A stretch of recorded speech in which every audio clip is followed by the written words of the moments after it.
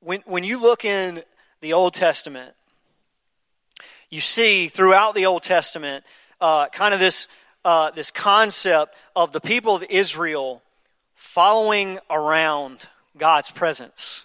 Early on, you see them encamping around the presence of God.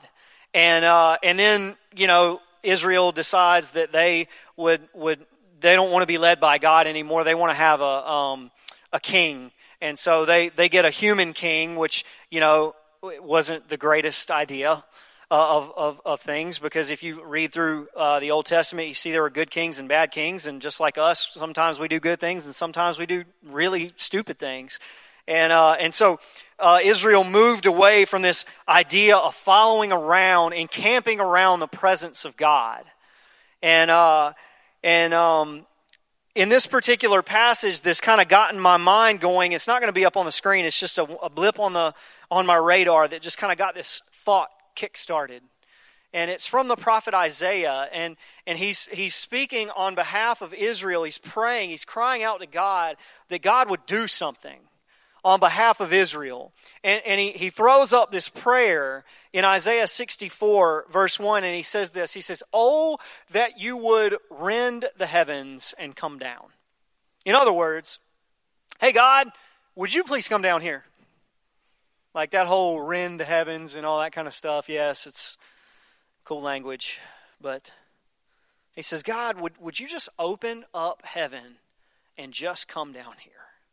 Would you come down here, God? Like we need you down here, right? And that's kind of, it started resonating with me, this idea of like a black roof or even a clear roof. Like there's this thing sometimes that we sense between us and God. And I don't know about you, but maybe this prayer has been something that you have prayed before as well. Hey God, could you fix this? Hey God, can you change my situation, please? I kind of feel like, in football, when the team that you're pulling for is down by like less than a touchdown, and they're way, way back on their side of the field, and the end zone is extremely far away, and the quarterback throws what's called a Hail Mary, right? That's the last-ditch effort, right? That's the clock's winding down. We got nothing else to do. I'm just going to chuck it and just hope that somebody has their arms open and scores and we win, right? This is one of those prayers like Isaiah saying, hey, God, would you just come down here? God, could you please just fix this? This resonates with me because I think sometimes this is the way that I've operated. Hey, God, can you fix my situation? Can you fix my marriage? Can you fix my life? Can you heal this situation that I've got going on? Can you fix this, Lord? Please come down here. And as that verse just kind of blipped on my radar this week, I was very quickly reminded that God already did. He did. You see, that was an Old Testament Hail Mary. And we live in a time where God came down. He opened the heavens. And He first sent Jesus to live a perfect sinless life for me and for you, to take away this performance-oriented religion that we have to live by of do's and don'ts and so on and so forth. And then not only did He do that, but at Jesus' baptism in the Gospels, you see the Holy Spirit, God opening heaven up again and the Holy Spirit coming down and resting on Jesus. And Jesus living a perfect sinless life as a human, fully God and fully man, empowered by Holy Spirit. Everything He did, everything He said, everything that He participated in was empowered by Holy Spirit. He came down. He opened the heavens up and came down. And He doesn't stop there. At Pentecost, in Acts, chapter 1, 2, and 3, you can read through that and you see, once again, God opens up heaven and actually sends the Holy Spirit. He sends God's very presence in the form of Holy Spirit on His disciples. and it rests on them. And they release Holy Spirit. It's opened to everyone. So technically, that Isaiah 64:1 prayer is not a legal prayer for us. We can't pray, hey God, would you open the heavens and come on down here, because God's going to go, already did. In fact, I'm still here. Here I am. I'm with you. So I've started this dialogue in my head about this idea of what it looks like to live under an open heaven. There's no black ceiling. There's no glass ceiling. There's nothing between me and heaven. If I'm a follower of Jesus, and if you're a follower of Jesus in the room, and if you have received His Holy Spirit, which you did at salvation, you received the empowering, the assurance of your salvation through the Holy Spirit. Now you get it on you through the baptism of Holy Spirit, and you can actually be empowered to walk in confidence in this world. So here we are, living under an open heaven. Then why does it seem like there's a black ceiling? Why does it seem like sometimes my feeble prayers just bounce up there and just kind of come back down eventually? Why am I stuck? It's the journey that I've been on. I started looking at all of these different places of where heaven was opened up. And I want to tell you, friends, through Jesus, heaven is always open. Through Jesus, understand, like, this is a belief shift that we have to embrace. Through what Jesus did on the cross, heaven is not sometimes open, it's always open. Always open. It's the 7-Eleven, the Sheetz, right? You can go there anytime. You can impart anytime. I can go to Sheetz right now and get anything I want fried and battered and eat like 30 of them, right? At any point, I can access the principles of the kingdom. At any point, I can access God's heart and God's mind and God's spirit, because what Jesus did on the cross, the perfection of what He brought to the table, set the stage for my past, present, and my future life to live out. So through Jesus, heaven is always open. Through Holy Spirit, we're invited to see it. So see, this is where a shift has to happen in our mindset. If we're followers of Jesus in the room, like, yes, heaven's open to me. When I die, I'm going there. I'm in. I'm kingdom-minded. I'm eternal. I'm an eternal being. But if I want to see heaven on earth, I have to be empowered the same way Jesus was. I have to have the dove descend down and rest on me the way Jesus participated. It's what we get offered. Heaven's always open. Through the Holy Spirit, we're invited to see it. You see, living under an open heaven is this understanding that what God is bringing to you inwardly, what is happening on the inside of you, this revived, redeemed spirit, this new thought, new mind, new eyes, new ears, all the principles of the kingdom, what God is downloading to you because of what Jesus did. Our obligation or our opportunity is that we get to give it away. We get to share it. We get to be empowered by God's Spirit to release it into this physical state in our outward stuff. I want to unpack what that looks like for just a minute in Scripture. So think about this, okay? In Mark chapter 4, if you got your Bibles, turn there. Let's look there just for a minute. Mark chapter 4. It's we're going to look at verse 35 through 40. It's the story of Jesus calming a storm, which He did multiple times, right? And so in Mark chapter 35, chapter 4, verse 35, it starts out like this. On that day, when evening had come, Jesus said to them, let's go across to the other side. Now notice, Jesus sends them to the other side. Right? Now listen, Jesus knows everything. He knows a storm is coming.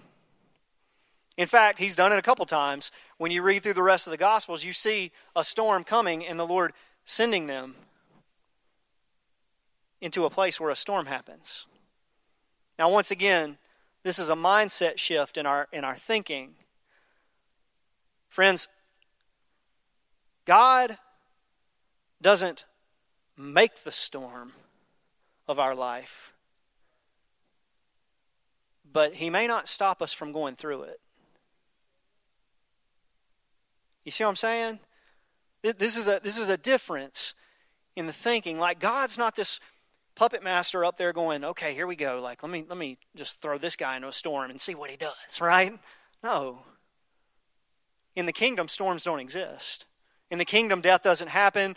Job loss, cancer, sickness, like none of this stuff happens in the kingdom. So he's not using something that is contrary to his kingdom to forward advance his kingdom. It doesn't happen that way. But because we live in a broken world, Jesus knows the storm is coming.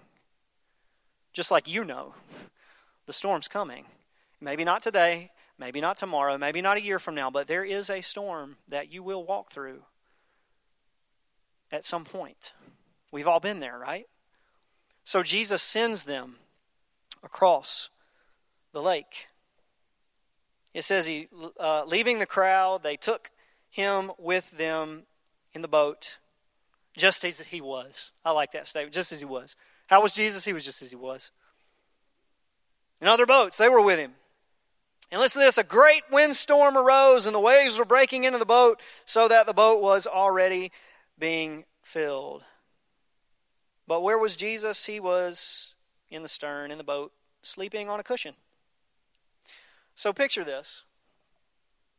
I've been to the Sea of Galilee, and it's about the size of Baden Lake, if you've been there.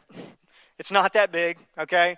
But some really cool stuff happened there, and they're on this boat, right? Just picture this, like you're in a rowboat, okay? A decent-sized rowboat, not like a canoe, but not like a yacht, right? And you're on this rowboat, and you're trying to go across to the other side, and all of a sudden the winds and the waves start picking up, and the boat starts rocking and moving, and all of a sudden the waves are getting to the point that they're coming into the boat. Okay?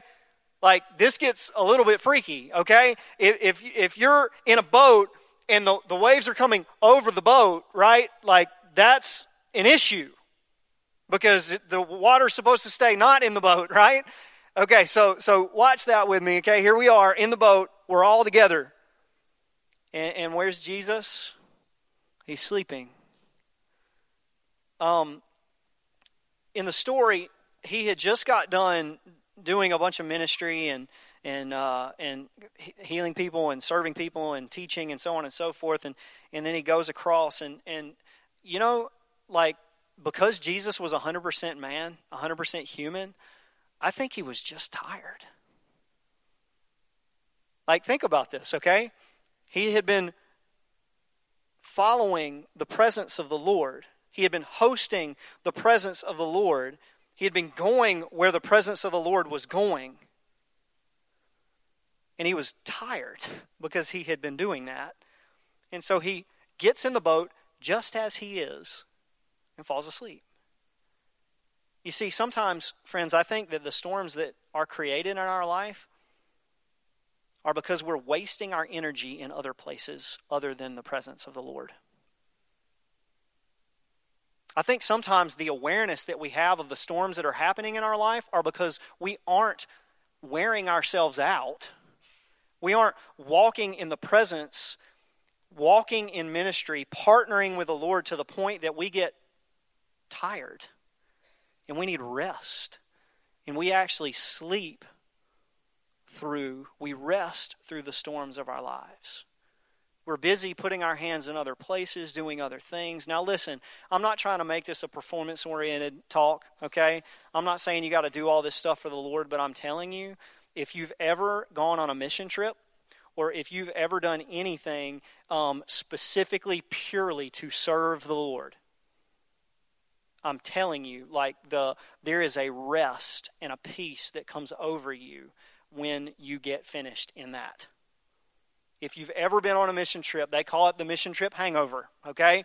You go and you work your tail off and you love on kids and you actually get fed more than the kids get fed.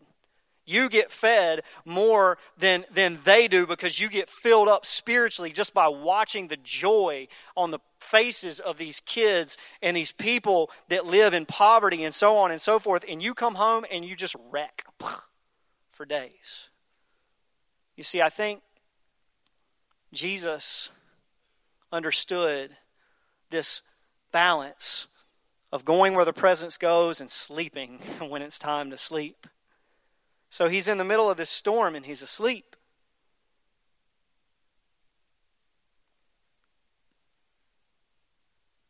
It says, they woke him up.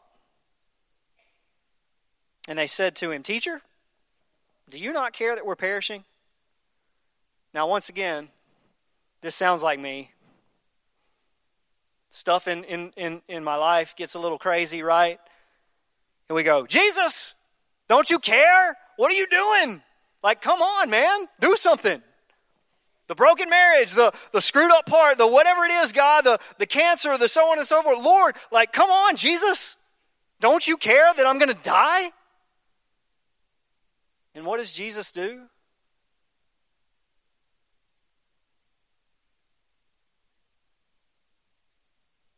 It says he awoke and rebuked the wind and said to the sea, "Peace, be still." The wind ceased, and there was a great calm. He said, why are you so afraid? Have you still no faith? And they were filled with great fear and said to one another, "Who then is this that even the wind and the sea obey him?" You see, any storm that you're fearful in is a storm you have no control over. Any storm that brings so much fear and worry and all of this kind of stuff into your life, anything that you experience like that, because fear is not from the kingdom, any of that hits your life, any of those storms, you don't have control over. But the opposite is also true.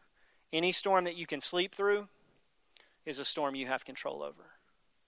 Any storm that you can sleep through is a storm you know that you supersede, that you are above that. And that's what Jesus did. You see, this whole concept of living under an open heaven, right? The disciples come to Jesus and they're trying to get him to change the situation, when in reality, he's there. He's with them. The heavens were already opened up. He was there. And so many times we try to wake God up and we try to say, "God, come on, do something," when in reality, he's already doing it. We just need to rest. You see, what happened in this story is that Jesus literally took the peace that was in him and just put it into the world. Does that make sense? Think about this. Think about it from the process, the journey, if you will, of becoming a follower of Jesus. You become a follower of Jesus internally, and you say yes to him, and this transition happens inside you. And then the next part is an opportunity for you to take the kingdom mindset, the kingdom knowledge, the kingdom peace, the kingdom that is overflowing in you and your heart, and actually take that and give it to the world. That's what Jesus did. He embodied the culture of the kingdom in himself. And when something came up that was contrary to that, he literally just put the kingdom on it. He put God's principles on it. He spoke to the storm, and the storm stopped. You see, this is what we're called to do. This is what we've been empowered to do in our physical spaces, but it starts with us recognizing the peace that comes within. I think so many times, like the stuff, the proverbial junk that's hit the fan, right, is like all around our life, and we're trying to figure out, why is this the way that life is? And the reality is we don't have peace in here. You're not sleeping through the storm. We're not sleeping through the storm. We're not calm. We're not content. We're not quiet. We don't carry an atmosphere of peace with us. So when we come into the room, the atmosphere of peace doesn't just start permeating. It actually like builds up into more hectic craziness because we're there.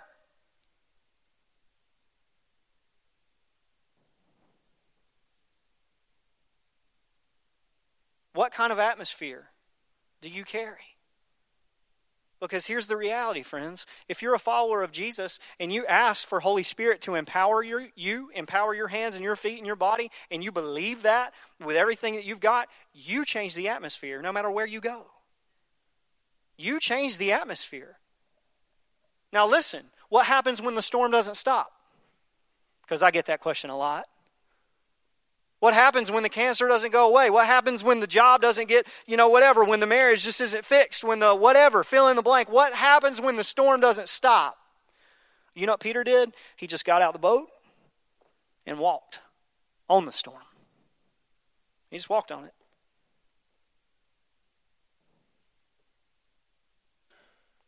You see, sometimes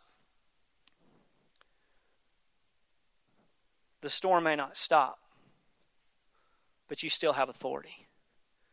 You still have authority over it. You still get an opportunity to see God's kingdom at work if you just keep your eyes on Jesus.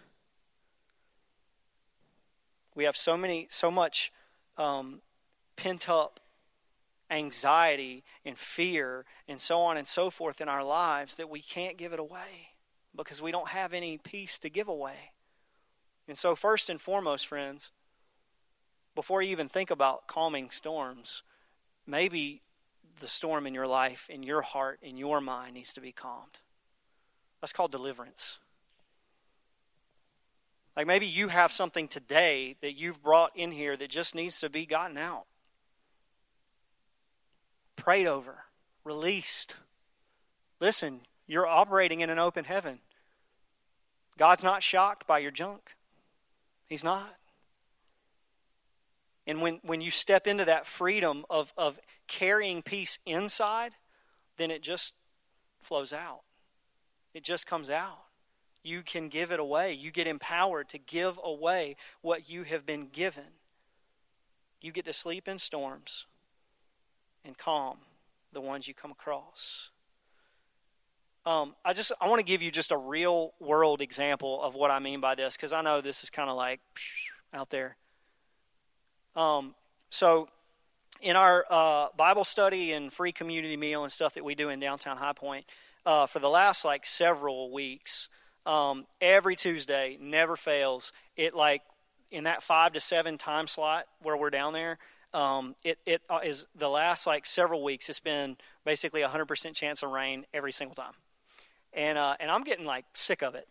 And a few weeks ago, Scott talked about calming a storm, and so I'm like, all right, man, I want to put this into practice. And so this was actually 2 weeks ago. I said in first service it was last week, but this was actually 2 weeks ago. And look at the radar, and sure enough, it's 80, 90, 100% chance, boom, right in the time slot. And so we get there. And as soon as I get out of the truck, I'm like, in Jesus' name, this storm has to not be here.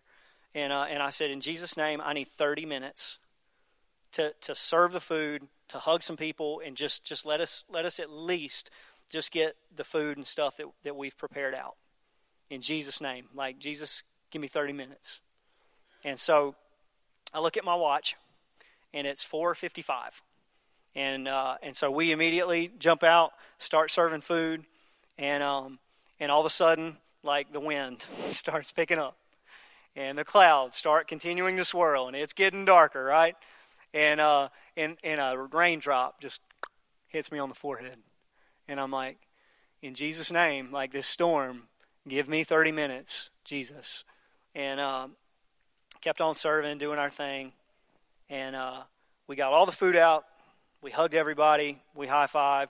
We started packing up. And as soon as the last item got in the truck, boom, like torrential downpour, rain just hit. And I went, dang it, why didn't I ask for an hour?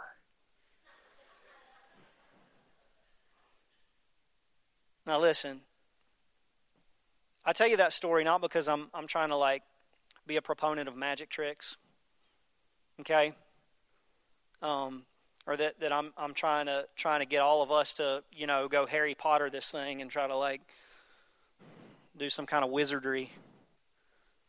But like for real, my heart condition in asking the Lord for 30 minutes is because I want the community of downtown High Point changed. Like, this isn't about just giving away food. It's about seeing hearts moved. It's about seeing people impacted by the gospel of Jesus Christ. And so when I ask for 30 minutes, I'm not asking because I want to see some magic trick, and that'd be cool, God, if you do that. No, I'm like, Lord, please just give me 30 minutes to like get this food out, to hug some people, tell them Jesus loves them, and just feed their belly and let them go. And out of that motivation, I sincerely believe like that's part of us calling heaven down. That's part of us partnering with heaven. That's part of us understanding that we operate under an open heaven. And if Jesus can calm storms, so can I. If Jesus can calm storms, so can you. Not just weather storms. I'm talking like storms.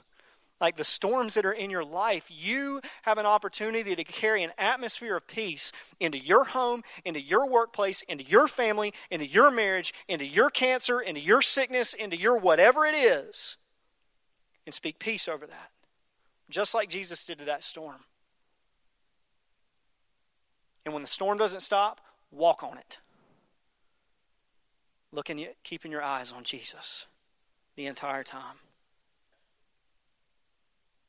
He wants to empower us, friends, to be a carrier of the atmosphere.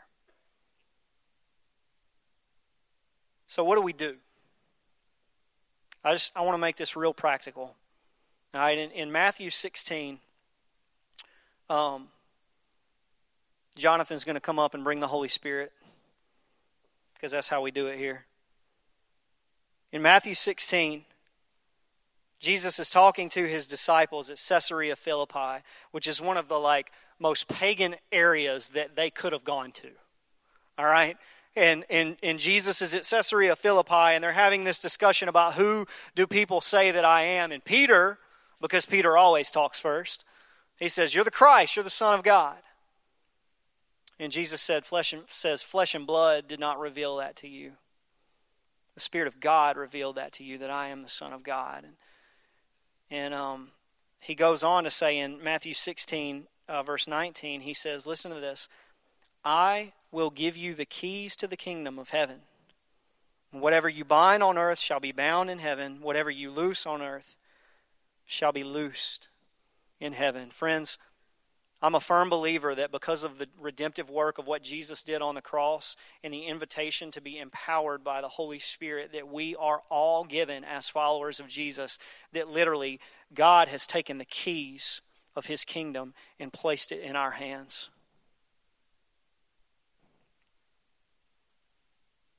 We are kingdom people.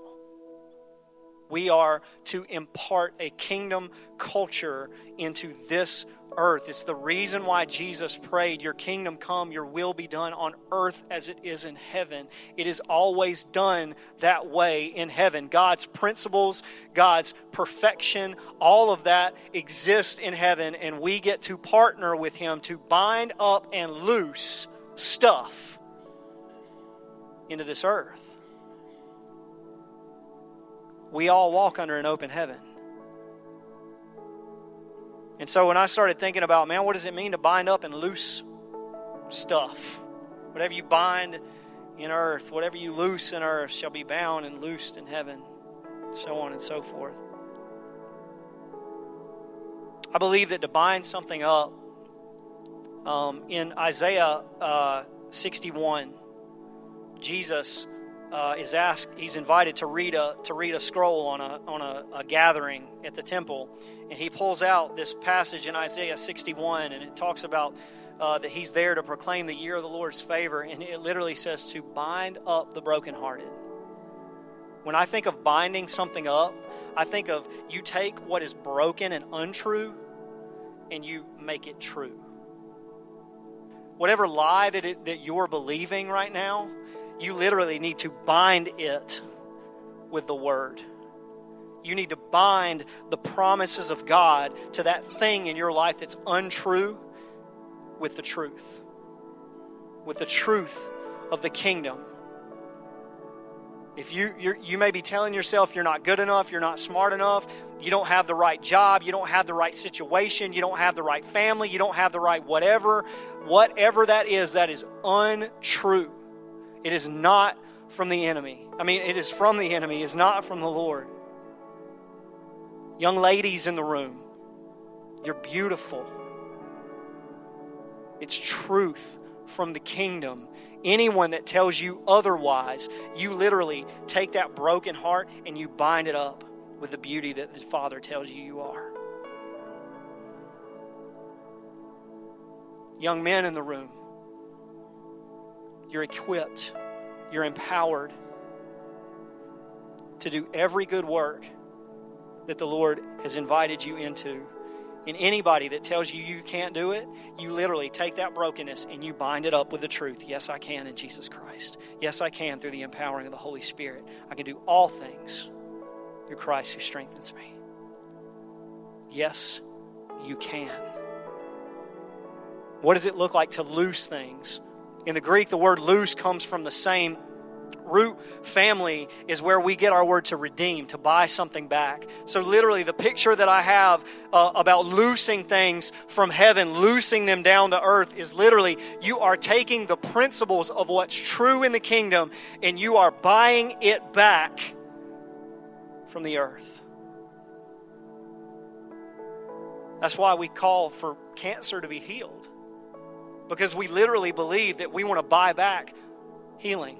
That we want to buy back perfection, that we want to buy back wholeness. We want to loose that on everyone. We believe that through Jesus' redemptive work on the cross and through God's empowering of the Holy Spirit, we have the ability to speak over a storm and calm it in someone's life. We take what's true in the kingdom and we loose it over the situation.